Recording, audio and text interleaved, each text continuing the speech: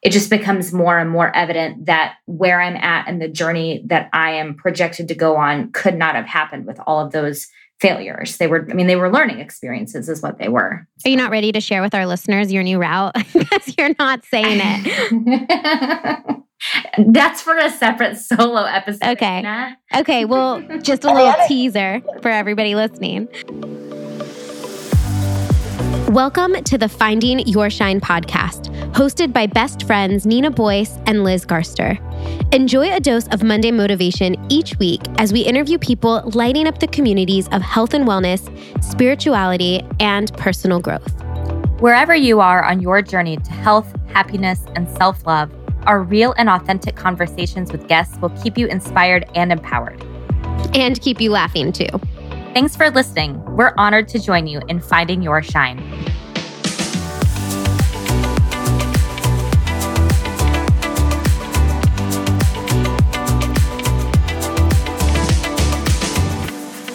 Hey everyone, welcome back to a new week of the podcast. Today, we're super excited to bring to you Monica Berg, who is an author and the Chief Communications Officer at the Kabbalah Center.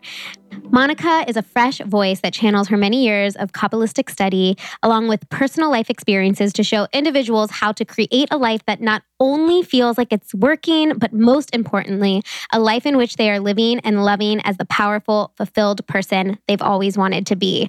So this episode could not have come at a better time because as we prepare, as you all know, for the Empowered Voice Conference, which is honestly all about busting through fear and learning how to share your voice, Monica came on to give us a huge dose of inspiration and confidence that every single person has the ability to live a life that truly, truly is in alignment with who they came here to be. Yeah, I can think of no better recipient for this conversation than me, who is afraid of everything. I mean, I'm afraid of things for sure. She was going through fears, and I was like, check on that one. Hate roller coasters, hate spiders. Yeah, like we go into some fun fears like elevators, roller coasters, airplanes, but then we also go into like some deep combos about like really internal fears and negative self-talk and past like experiences and things as you grow up, bringing fear from your childhood into adulthood and all of that good stuff. So it's a really, really great episode.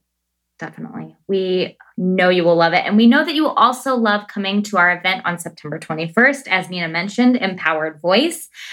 We get so excited every time we add something new to the swag bag and we have a new vendor there at our expo hall. Every time we get confirmation on a guest speaking topic, we get pumped. So we hope you will join us. Go to empoweredvoiceconference.com and you can buy your early bird tickets. They only are on sale for another month. So if you're interested, May is the time to secure your ticket before those go up after the 31st. And just remember, again, you can have any sort of platform. You can have no platform at all in the wellness scene. If you just want to come to be surrounded by like-minded women and get a ton of inspiration to inspire you towards whatever goal you are trying to pursue, this is the conference for you. So we cannot wait to see you there.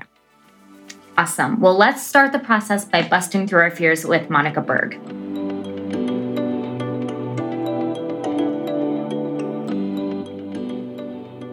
Okay, Monica, well, thanks for joining us today. We're really excited to have you on and talk about your life experience, your story, where you're at in your journey now, and a little more about fear in particular. Thank you for having me. I'm glad to be here. Yeah. So start off by telling us just a little bit. I mean, I know to sum up your life journey is a big undertaking, but tell us a little bit about, how you got started in this work, what you're doing currently, and a little more about you for our listeners. I started my spiritual journey when I was 17, and I started to ask questions, I think, really from an even earlier age.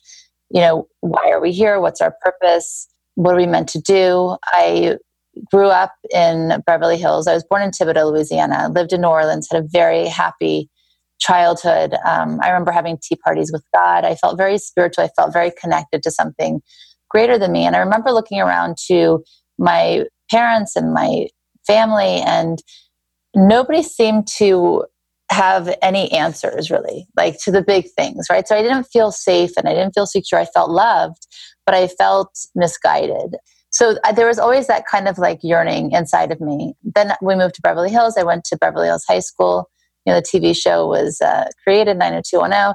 So I saw a lot of very colorful things, and I saw a lot of different experiences, and I saw people who had extreme wealth, and that didn't bring happiness. I saw people who had great opportunities, and they didn't take them. I saw a lot of jealousy. I just saw, it was like I paid attention to all these different things that I hadn't experienced in New Orleans. And I thought to myself, if this is it, this is all, like, this is the means of why we're here, right? To go to school, to get the best job, to become rich, so you can get the best car, get the best house, get married. I mean, is that it? Like, that's our purpose? If that was it, I was really, really not interested. And I was not suicidal, but I was just thinking, like, this, there has to be more. So when I stumbled upon the wisdom of Kabbalah, which was the spirituality that I was awakened to, things started to make sense. And I started to get answers to things that I never had answers for before. So then, of course, life happens to you and you go through different things. And I started to make sense of my own life. And through each experience that I've had, that's been a growing experience. And usually growth is accompanied by some kind of pain or discomfort. I really look to find the gift in it and the opportunity for growth in it. And I fundamentally don't believe that we're meant to suffer. I don't believe that anybody's meant to suffer. So with that consciousness, I started to speak, and then I started to write and empower people to really live their best, most purposeful life. And one of the biggest hindrances is fear. So that was, a topic that really excited me, that and relationships, because when I meet with people, those are the two things that generally come up very often. Wow. I really love that story. And I'm actually wondering if you can backtrack a little bit, because I had to look up what Kabbalah, is that how you say it? Kabbalah, yes. I had to look that up. I was like, I don't even know what that is. And I want to know the difference between, so what I read, the way that I took it was, like, I grew up Catholic, for example, and now I feel like I'm a very, very spiritual person who thinks that there are a lot of truths and similarities between all of the religions. And there's like this common spirit or this common source thread that's within all of us. And when I read about Kabbalah, I was like, I wonder if that's kind of what that is. It almost sounded similar to that belief or thought. So can you explain the difference? Is it like a spiritual belief? Is it a religion? How does that work? Well, Kabbalah is an ancient wisdom. So it's very old. There's many different spiritualities, right? There's always new things coming up.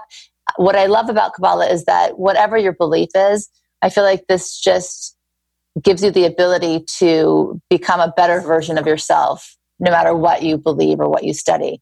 So it's a wisdom that explains the complexities of the material and the non-material world. And for thousands of years, Kabbalists have taught that every human being is born with the potential for greatness. And Kabbalah is a remarkably effective means to activate that potential. So basically, Kabbalah is a verb. It's an action. It's about transformation. It's about growth. It's about leaving this world different than how you came into it. And there's so many tools and different teachings that enable a person to do that. Yeah, that's amazing. I was going to say, what really draws me is, I think in a lot of religions, for example, it's like this idea that, I don't know, we're like sinners or something like that. And you mentioned, I believe that everybody is here and everybody is here for a purpose and everybody's good. Like light-filled people, that's really truly what I believe. And it sounds like that's what Kabbalah represents. Absolutely. Kabbalah. Yeah, I still feel like I'm saying it wrong. Kabbalah, you got it. Okay, I got it. Yeah, I mean, some of the principles, for instance, are, cause and effect, are proactive nature versus reactive, the 1% versus the 99%. So what does that all mean? It means that we are responsible for the quality of our lives. And every thought that we do, that we have, becomes an action, right? And then an action becomes a habit. And over time, we're always changing. So we're either growing forward or we're going backwards.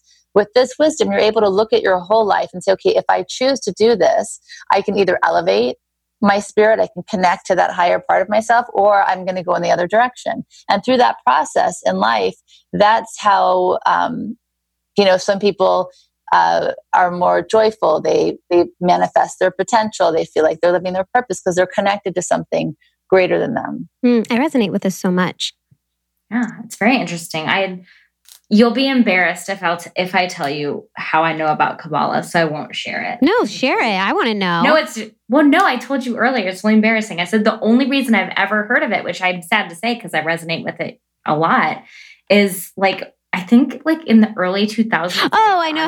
Like, I remember you saying this. Yeah. Converted or like was into Kabbalah. And like, I remember it being a big entertainment news story. And that's it's interesting. I mean, yes, she is a student. She still studies. But I think that it's like a blessing and a curse because on one hand, people now know that they've heard the word Kabbalah, but then they completely don't know what it is. And that's understood. So that's part of my impetus for speaking about it really is it is a very practical, life-changing wisdom. And it can just be a wisdom for something that's just kind of, they want to study. It could be very scientific. It could be something completely spiritual. It could be something that you practice because you want to keep elevating and growing, right? Across the board, truth is truth. And again, this wisdom is so ancient that it just offers things that it has answers for every single question. So what other tools do you use in your own life to, break down your fears or your limiting beliefs and really connect to something bigger? Is there very tangible and, I don't know, like daily rituals that help you to connect to that feeling? Of removing fear? Yeah. And just connecting more to, I guess, source or this bigger picture, the universe as a whole, all of those things. So the first thing is, one of the principles of Kabbalah is consciousness is everything, right? So how you see the world is how you live. So the way that I start my day each morning is I wake up, I have coffee, and then I say a prayer and and I write a gratitude journal. So it's simply to stop and acknowledge that I'm grateful that I'm given another day, that my body's working, that I can see, like not to take those things that we all naturally take for granted because our bodies show up for us every single morning, right? And from that space, you kind of start your day with a clean slate and you're able to see the opportunities that come your way and take them instead of chasing somebody else's desires or thoughts that they have for you, what they think that you should be doing or how you should be living. And fear is a big part of that, right? Because some of us wake up in the morning, we rather do X, Y, and Z, but because we're afraid if we do that, then, we might get fired or we might be judged or, it's not possible. I need to make money. And we get stuck in this rut and we just go on autopilot and it's a recipe for a lot of dissatisfaction. When fear arises, I've worked through it so it's different now. But when it would first arise for me, I would always ask myself, what would I do if I wasn't afraid? And then I would go and do that because, then instead of giving energy to all the noise and the negative thoughts, you're actually giving energy to what you desire. This is a concept I think that we've talked about a lot on the podcast. It's hard for some people, I think, to grasp like, okay, well, if I go and do this, if I just go for it, what if I fail? Or like, what if like logistically, logically, there are these steps that I need to take in order to achieve this? Like, I don't want to be one of those people that's just like, oh, it's going to be taken care of if I take a leap. And so do you have anything, like for somebody that might be listening, like that sounds great, but how do I practically do that? But see, I think that those are excuses that we come to the table with. So when we fail, because failure is part of learning and part of a process, we say, "Oh, I that was just a leap of faith. I didn't plan it as I should." I think that, and I'm not saying that anybody should go, quit their job when they're providing for their family to go chase a dream. I'm saying that we all have. What I came to this world to do, only I can do. What you came to this world to do, only you can do, right? We all have something unique to offer that only we can offer. And it's our responsibility to uncover that and decide and find what that is. So I remember, even though I'd started studying so early in life, I worked for the Kabbalah Center and I was in marketing. And I just felt like, I have something else to offer. And I was terrified of public speaking, terrified. I mean, you'd never know it today, but I remember the first time I had to give a lecture and I was beside myself. And in the process of getting my head and my body, mind, spirit where it needs to be able to do it, I also love baking. And I would be in the kitchen and I call this my modest spark. And I would bake, I would change recipes, make them gluten-free and dairy-free and organic to go with how I eat. And while I was creating, right, because I enjoyed that creative process, I was also thinking about things I wanted to speak about, ideas, concepts. So I was always working on my true spark. And sure enough, then I started speaking and I started writing and traveling and going around the world doing this. So I'm saying that it's up to all of us to find what it is. And you know when you're doing what you're meant to do, because it's something inside of you feels like it's shining. It feels like, wow, this is why I came here. And for those of you listening who have never felt that, it's not because you're not deserving or you just don't have that or you're less than. It's just because you don't believe that you can do it. You know, our belief systems really, you know, and again, fear is a big part of that. That's what gets in our way. I'm interested. I know in your book, you talk some about like the difference between working with fear, like, because I think I've heard a few different schools of thought. Like I've heard of some people say like fear is something you work with, fear is something you control, things like that.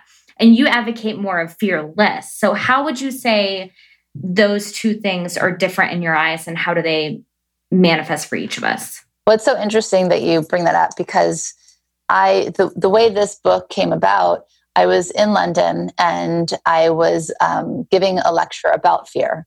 And I was afraid I was going to be late because Uber's not a big thing. They're like the grid in London, the taxis go to school to study the different roads, like very complicated.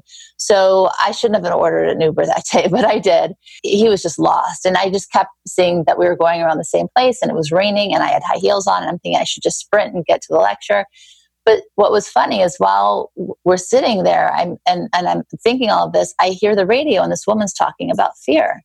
And she is talking about a book that she wrote and different callers are calling in saying, yes, thank you for helping me learn to control my fear, just like you said, or thank you for letting me learn how to live with my fear or cope with it. And I'm like, this is all wrong. This is absolutely all wrong. You don't want to learn to live with it. You want to eradicate it completely. So the way you do that, I've identified 3 types of fear in my book. There's healthy fear, there's real fear, and there's illogical fear. And this is the first step in really breaking down fear. So healthy fear is the idea that, if you're hiking, let's say, and you step too close to the ledge, there's something inside of you, your heart beats a little bit that makes you step back, right?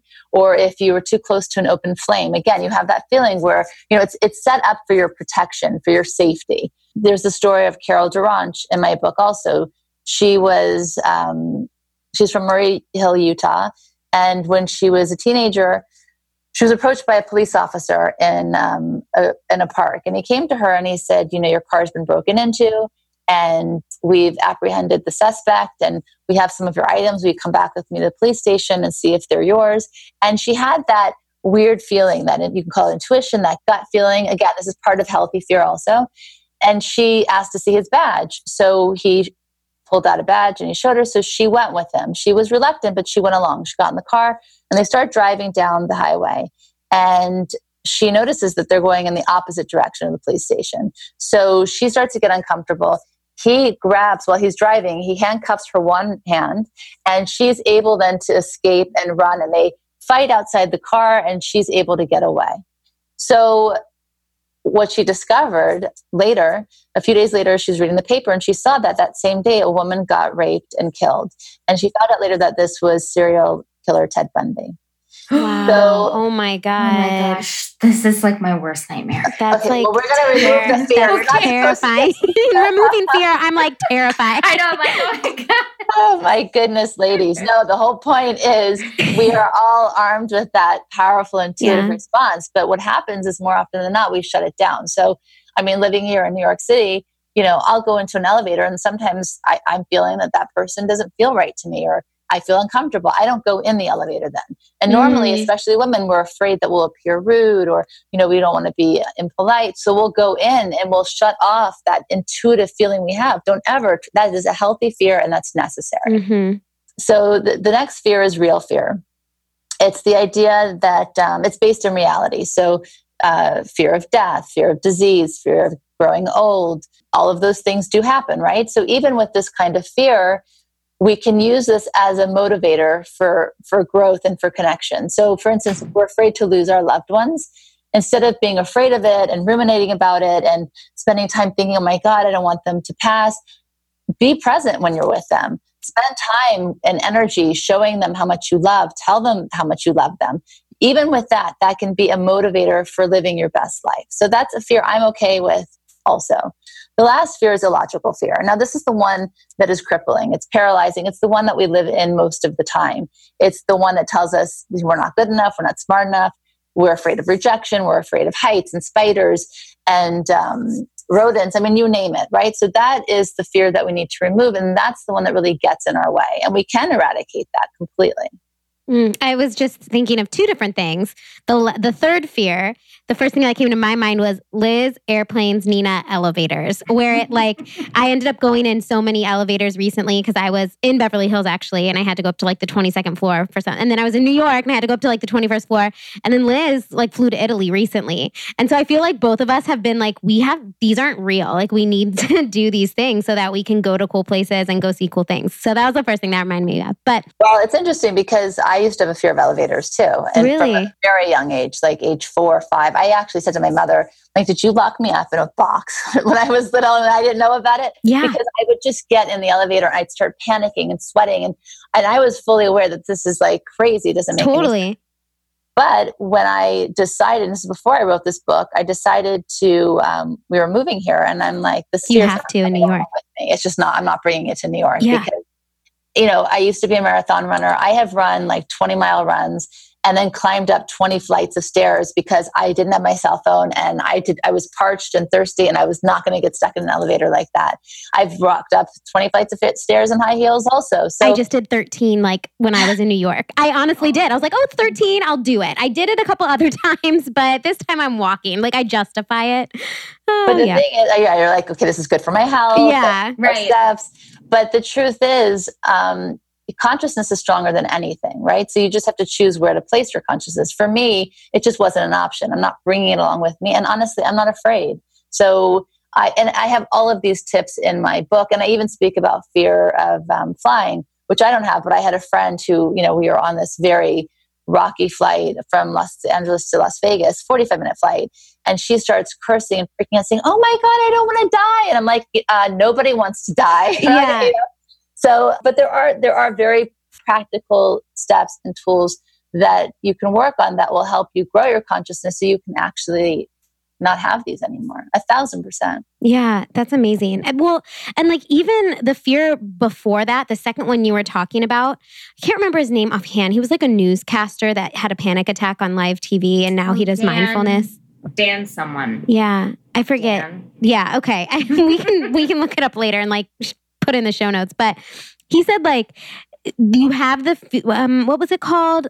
Real fear? Is that the second one you said? Yes. So I think about that one all the time because when you are getting scared about something that could potentially happen, I always think to myself, he mentioned a little bit of fear is okay because you can acknowledge that you have it and then you can make a plan. But the more you keep thinking about it, it's literally just wasting time. It'll never benefit you to keep worrying about these things, even if it's a real thing that could happen. And so when I start to be fearful, I think about the same thing. I'm okay, thank you for being in my head right now. Maybe there's a better course or a plan that I can take. But honestly, if I keep thinking about this, it's just going to be detrimental to my health. So that's been something really helpful for me to just switch my thoughts immediately. But yeah, even if we look at the fear of elevators, right? If you break that down, really break it down, which I have. And you say, well, what's contradicting this fear, right? So for instance, and I write about this in my book, if I'm going to get stuck in an elevator and my fear is, or was, I would be stuck in there for days and nobody would know. Well, I actually have people who love me and would notice if I was missing. So that's not real, right? It's just, you break it down step by step. I have a bottle of water in my bag and I have my cell phone and I will be able to call people if I get stuck here. It's not a long weekend. It's a Thursday. I'm not, so you just break it down step by step. And then, because I find that whole thing with okay, acknowledge a little bit of fear. And that's still a lot of energy. That's a lot of energy that you have to convince yourself and go back and forth. I'd rather use that energy for things I actually want to create instead of things that I don't want to create. Such a good point. I'm just reflecting on at what point, for me, at least when it comes to flying in particular, that real fear and that illogical fear gets so blurred because I'm like, well, it's the fear of death. I'm going to die in this plane. So I have like a line that I have trouble identifying, particularly for me when I'm in the moment. But I do have like tools that I think it's actually a conscious choice that I make not to use those tools, honestly, because it's almost like I indulge when I'm in that moment. Like I know for a split second, I think, oh, I could think of these things or I could do this. And I go, no, I want to go here. Why do you want to do that? Yeah, because you're keeping the fear alive. And if you can answer that question for yourself, you're going to be able to get rid of this much sooner. Why do you feel that you need that fear? I have no idea. Maybe it feels like it's such a part of my identity, like I couldn't possibly get on a plane and not hyperventilate. I don't know. I've never, because I know it doesn't serve me in any way. I mean, and it definitely doesn't serve my husband, who gets very embarrassed. Well, but the thing is, when we keep around things that we know don't serve us, it is serving in some way. It may not be a positive way, but there is some kind of energy that you're getting from it, which is why you're still keeping it alive. Maybe it's a control thing. I think in my head, which is what my husband said, he's like, Liz, you can't fly this plane. Like, you don't know, you're not a pilot. But I think for me, sometimes I think if I'm freaking out about it, there's some level of control. Like if someone's worried about the plane, then it'll be okay. And that makes no sense. But you're participating. Right. In some way. And therefore you feel a sense of control. Obviously, this is all an illusion and not real. But so if it's control that you're craving, you just need to find a different way to achieve that. Right? Yeah. Like controlling my own responses would be a good place to start. Right. Start challenging yourself to enjoy the opportunity.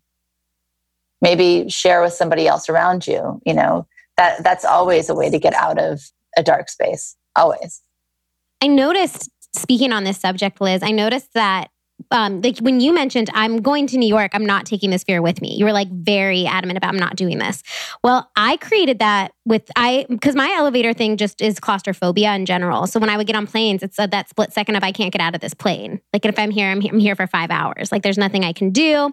Then that thought makes me want to panic. But I was like, but I have to get on planes because I'm going all of these places. So when it would start, I was like, I'm not doing this anymore. And I would immediately listening to a very inspiring podcast would help me. Or if I saw myself go down this road, I was like, I literally can't get out of this plane. So I'm going to have a panic attack here or I'm going to shift it. But I haven't been able to do it. I have done it on elevators, but it's like the thought of panicking makes me panic in them. So I'm like, what if I get stuck? I know that I can get out. I know I have my cell phone. I know maybe I have water and I'm not going to die, but I don't want to be in it. Like I don't want to be stuck in this box. You know what you can do? Like for me, when I don't have a problem with planes. I actually enjoyed it. It's like nobody can interrupt me. Nobody can bother me. Text me. Nobody. I'm like writing emails as fast as I can. And then when we land, I'm like, no, I've got 10 more. And then I'm all caught up. Like I don't want to get off the plane. I should reframe that. Yeah, that's my whole point. You need to paint a different picture, right? So instead of, oh my God, I'm on this plane for 5 hours, I have no control. It's like, wow, I have 5 hours of uninterrupted time for myself. I can read that book I wanted to read. I can create that outline I wanted to do. I can think of ideas for this podcast, whatever it is. And the same thing on an elevator. Have something in your bag. I mean, you could even look on your phone, right? And have an assignment always, something to occupy your mind in those times where you're afraid that you'll lose control or you'll panic. You just need to redirect. That's all it is. Counting in elevators has helped. Anyone that's listening, that helps me. If I know what floor I'm going to, I can watch the numbers and I can count and do the seconds. When I get scared, I need to reflect on the only time that I know I've successfully eradicated a fear 100% is... Oh, I know it. Yeah, I used to have a phobia of dogs. Yeah. Because I got attacked by a dog when I was 3, like a Rottweiler, which was much larger than a 3-year-old. Much larger than most. Like a monster. Yeah. So I was very, very scared. I had a dog at home and I was like, from then on, scared of that dog. Well, in college, if you would see a dog, we went to college together, we were freshman year roommates. If she would see a dog immediately, you would panic. Like it was just like, boom, like set in automatic panic and you would just start going the other way. Yep. And I got rid of that fear by getting my own dog as an adult. And then like immersing myself in it almost because I could tell, like if I went to a dog park, which at one point in time, I remember saying to someone, my my hell on earth is a dog park. Like all those fears running around. I started to pick up on, okay, this is play. This is aggressive. This is, because I never really saw that difference between the two. And now very rarely now I see dogs and I'm like, come here, like, let's snuggle.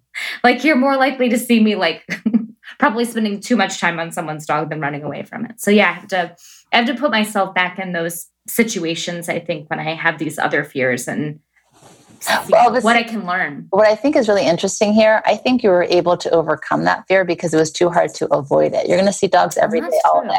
So something inside of your brain, your fight or flight, something's like, okay, we got to get this together because I can't avoid this. This is going to be part of daily life. You can avoid planes very often, right? And it's you can true. avoid trips. You can delay them. And also they're so far away that, okay, I'm flying in 5 weeks or 3 months. I don't have to deal with this now. So I think that you just have to, again, shift your consciousness and say, okay, no, this is not, apply the same approach that you had. Well, and isn't that something to say too, that when you put your mind to it and you're like, well, there's no other way. Like for me, I'm going on planes, or like I'm going to get a dog or whatever it is. I'm going to go in elevators. It's like your mind does shift. So there's something there that always reminds me that you are more powerful than you think. You've done so many things more powerful than you might have perceived possible, but it happens. So then why do we pick and choose, why do we pick and choose where we want to use that power and where we don't? The problem is it's a muscle, right? Consciousness is a muscle, certainty is a muscle. And when you don't exercise it daily and often, it's not there when you need it. You don't have that strength that you need. So that's why all of this work needs to be something that you do daily, or you have at least an understanding around it. And then when you really need it, when things are difficult, it shows up for you. I see this a lot with the clients that I work with, since I focus on anxiety and hormones, and it's really related. A lot of people feel like that is just their default. Like negativity is my default. This is how my brain works. I see that you're doing these things or that you're shifting your mind, but that doesn't work for me. And even though I know that's not true, do you believe that it's just everybody has to come to that on their own? Like they really do have to do the work and you have to experience it for yourself. I guess the question is, how do you help encourage those people to believe that it is possible? Well, I like to call people out on their stuff. I think that's the first step. Mm-hmm. I think that's self-sabotage at its greatest. And I think it's a cop-out. It's a way of saying, well, you can have this, you can do this, but I can't. Right. And then I just tell people, then you're choosing to hug your chaos. You're keeping it alive, just like fear, right? Nobody gives any of these things that you don't want around anymore except you. You give it the power. So that has to be taken back. And we're all powerful. We're all more powerful than we even understand. We are able to influence other people, help other people, change lives, change our own lives. But it has to be, like you said, it has to be a choice each person makes for themselves. Right. And you lead by example, but also I think to challenge that way of thinking, because it's false. Not to get too specific, but I've also found, like when we get placed with a diagnosis of any sort, like you are diagnosed with clinical depression or clinical anxiety, that's when I've noticed people, instead of saying like, what's this going to teach me? Or like, what do these struggles that I've been going through, how can I reshape them? How can they be my strength? It's more like, this is what I'm diagnosed with, so I can't, And so have you ever noticed that I guess it's the same question, but have you ever... I love this question. I love where you're going with this because a few things. There's 3 things I want to say. I hope I remember all of them. My second son was born with Down syndrome, and I found out a few hours after he was born. And the doctors, a lot of doctors love to be the one to diagnose something. It's like they discovered it. And I remember they came in the hospital room and I had to have an emergency C-section. I was on morphine. I hadn't even realized. And my husband was not even at the hospital. He had gone to get our oldest son, who was so excited to meet his brother. And I was in the hospital with my mother. And this doctor that was on call, he wasn't even my pediatrician, came in. He's like, I have to tell you this. And, he just blurted it out. And, after that, you go through stages of grief. I mean, Josh is my greatest blessing, but I absolutely went through the 7, 8 stages of grief. And that's a normal human reaction to have to a trauma. I have a brother who has severe special needs. So I'm very connected to that story because I saw my mom also go through like the same thing. Were you older? You're older? Yeah, yep, I'm older. He has seizure disorder. He's 27, but it's kind of like a 2-year-old's mentality. So I've just seen him struggle with things that, normal. Well, I don't like to use the word normal, but like a typical child would struggle with. So wouldn't struggle with 1,000%. And I had said to the doctor, can you wait? My husband's on his way. No, I have to tell you this right now. And then after that, because my husband and I, were younger then, we were in our late 20s, they got 5 doctors in a room to tell us because they didn't think we understood, right? And they went on to say all the things that he'd never be able to do and that he could have a hole in his heart and he'd never be able to eat salads and this, that, and that. And I said, I don't really want to hear any of this. And they thought again that we were like in complete denial. And in fact, for the first 3 years, 4 or 5, actually it's gone on. Whenever they had something negative to say or something he possibly would not be able to do, I said, don't want to hear it. And then when he's hitting all his milestones, like every other child, every typical child would, be like, well, how is that? How come he can eat solid foods? And I said, because I didn't know he couldn't. So, and I had that gives me goosebumps. My 3rd child, I got pregnant with 3 months after he was born because again, I wasn't going to give in to fear. I knew that I would be so afraid to get pregnant again, carry another child. That fear was like real at that point, that my body either, wouldn't be able to get pregnant again or my mind would be so, it just wouldn't happen. So I dove right into it. So everything that my daughter did, he did along with her. And so I have a problem. My point is to get back to what you were saying is that I don't like diagnosis because then they have to have everything that person has. So a child with Down syndrome, no, he doesn't have a hole in his heart. And in fact, he doesn't have a lot of the things physically in fact, he's thriving, right? Or if a person has depression, suddenly you have to have all the things that a person who has depression has. Why? Now, this is my second point, because somebody who is an authority told you so. Exactly. Yeah. And that's the other thing that really I like to speak about, because nobody is an authority over you other than you. You are in your body. It's yours. Right. Okay. So this is just like my soapbox that I get on all the time. So I'm so thankful that you're talking about it. And I think that when we assign other people to be that for us, we stop connecting to ourselves. We don't have intuition anymore. We don't know what's right for us. We become so needy and independent. And then we're stuck in the state that you had mentioned before, where you think actually, no, nothing can change. I think that if a person, of course, I'm not talking about extreme depression, but if a person is sad and they can't get out of it, well, it's a signal that something needs to change. Our emotions are there and they're set up to teach us something, to show us that there is something fundamental that needs to change in the way that we're living. But it doesn't mean we need to become it. We need to observe it and then rise above it.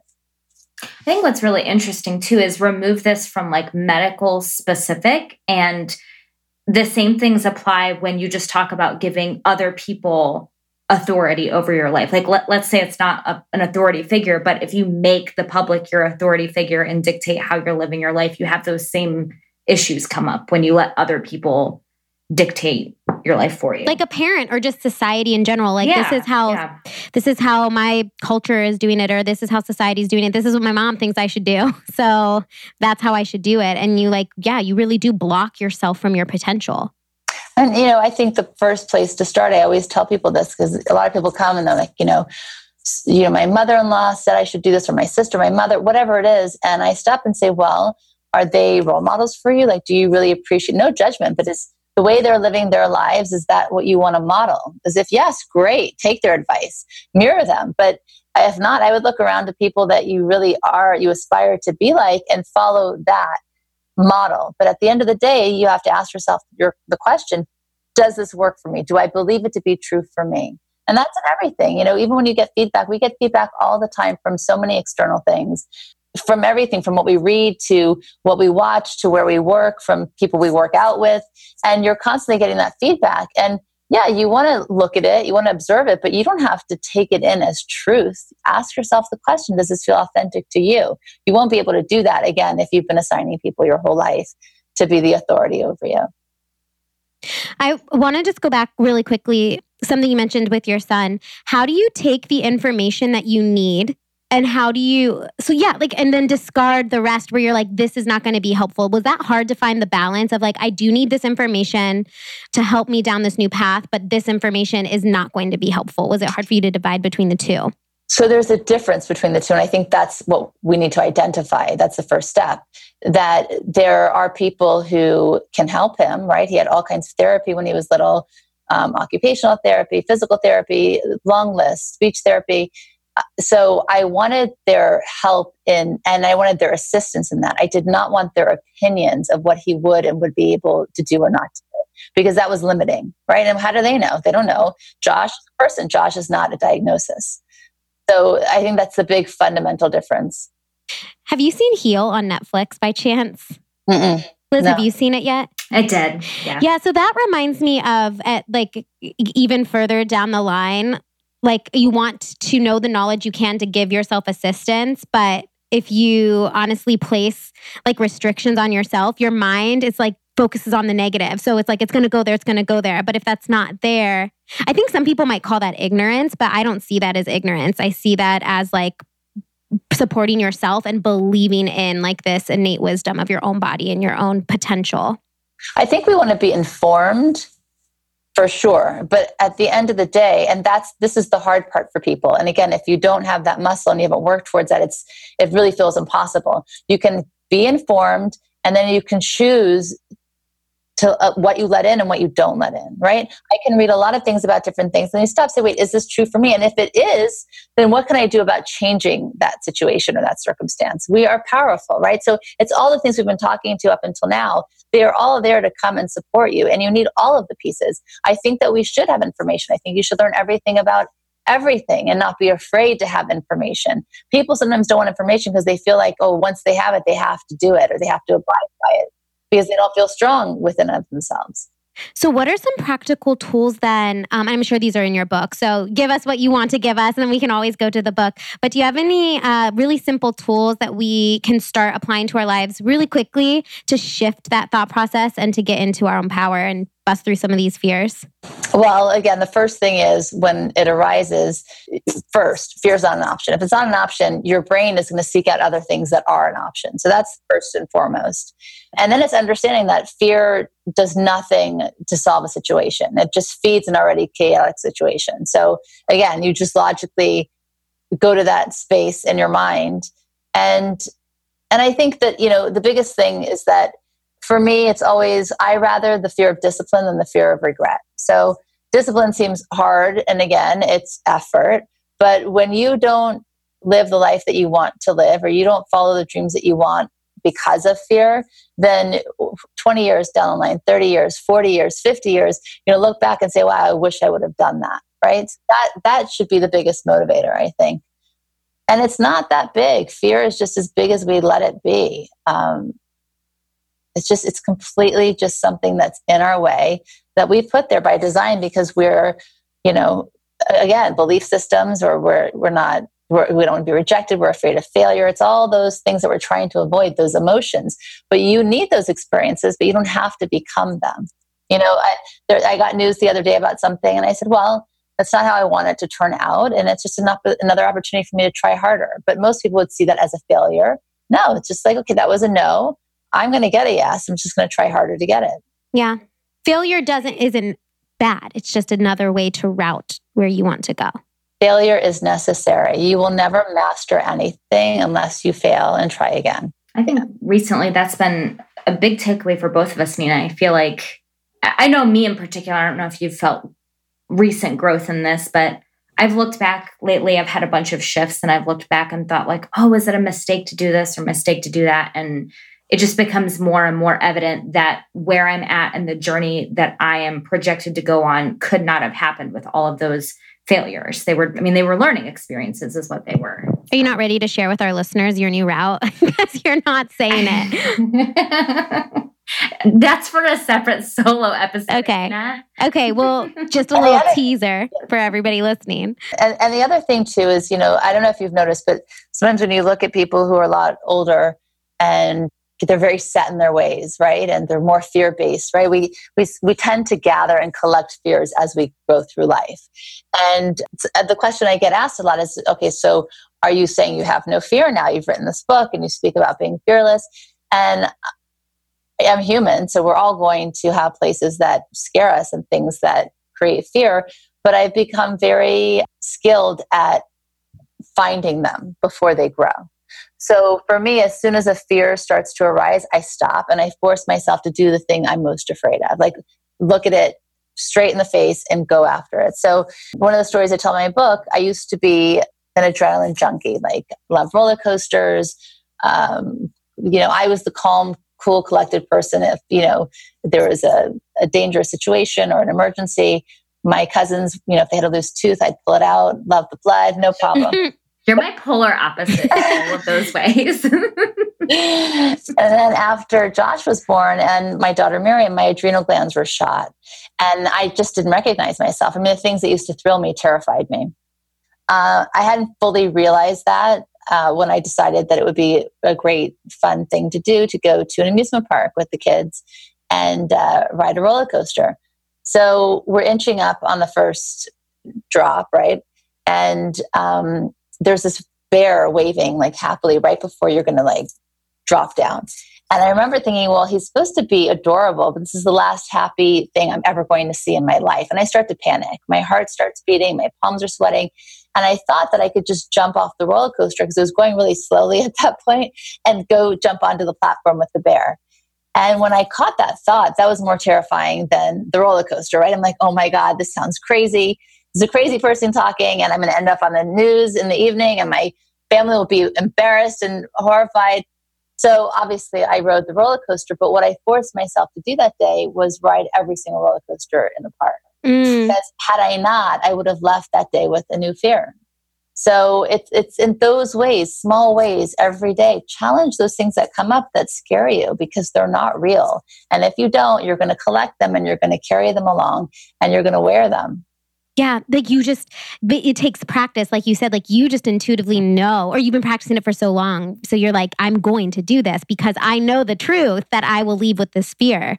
Yes. And exposure is like one of the biggest things just to prove to yourself, like, and tell your brain it's lying by exposing yourself to the fears and realizing you do survive it and you do get through it and you are more powerful after the fact. Right. And you feel better for having done it. Sure. Yeah.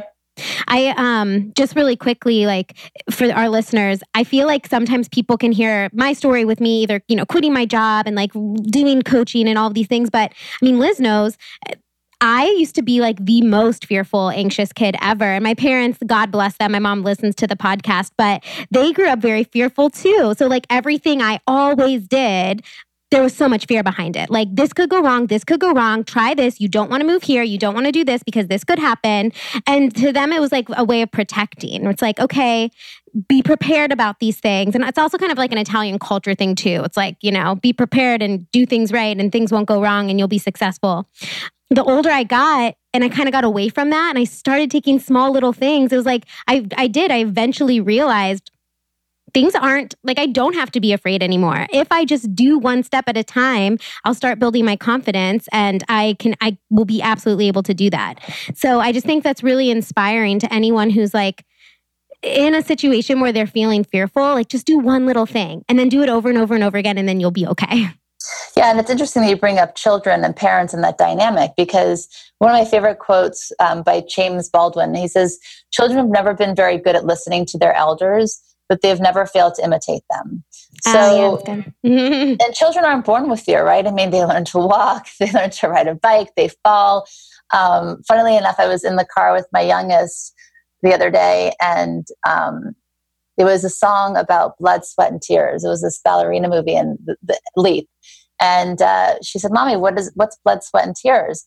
And I said that, if you're trying to achieve something, no matter what, even if you bleed and you sweat because it's so hard and you cry because you fail and you have to try again, it's so difficult, you keep going.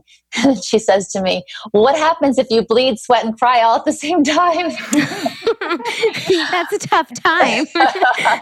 That's a really rough day. Yeah. But the thing is, children learn how to handle their fears the way that their parents do, right? Because they watch them and they look at them and then they model that behavior. So I'm really proud of you. And I think that's great that you recognize that and you stepped away and said, no, you know what? That's their movie. That's their fear. And they did it from love and they did it as a way to protect me, but I don't need that. Mm-hmm. And I think that is one of the hardest things because we so want to be part of the tribe and like our family. And especially if you love your family, we all love our family, but you're so close to your family. It's like you don't want to disappoint, but it is okay to go a different route if that's for you.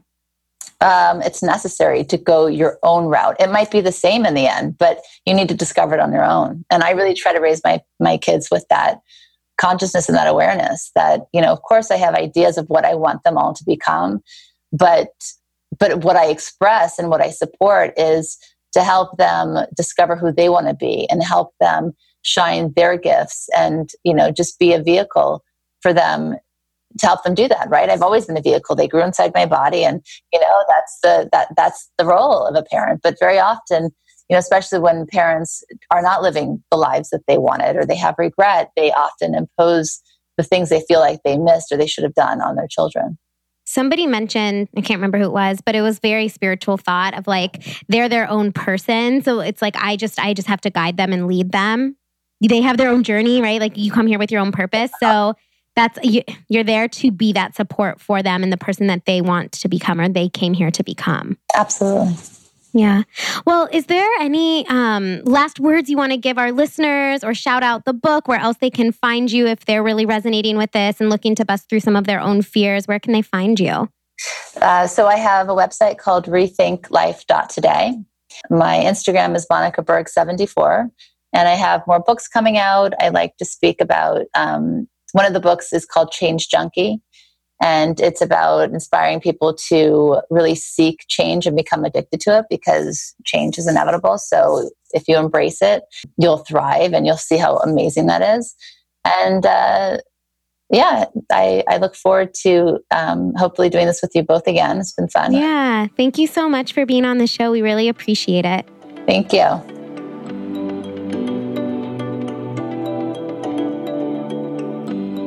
All right. Well, thanks, Monica, for coming on. We definitely, every single day, like we were talking about, there are little fears that we can take steps to bust through. And that needs to be at the forefront for all of us as we go on our journeys, doing whatever we're really called to do. Think about how you can take those small actions to eliminating that illogical fear and living your best life. And don't forget, one of those small actions can be coming to the Empowered Voice Conference on September 21st. Take that leap, get some inspiration, get some info to really strive you towards those goals. Thanks for tuning in to another episode. Make sure that you follow Monica on social media, check her out on our website, and buy that book. I know it is right now on my Amazon wish list, like added to. So we hope you enjoyed the conversation with her, and we look forward to a conversation with you next week. We'll talk to you guys soon.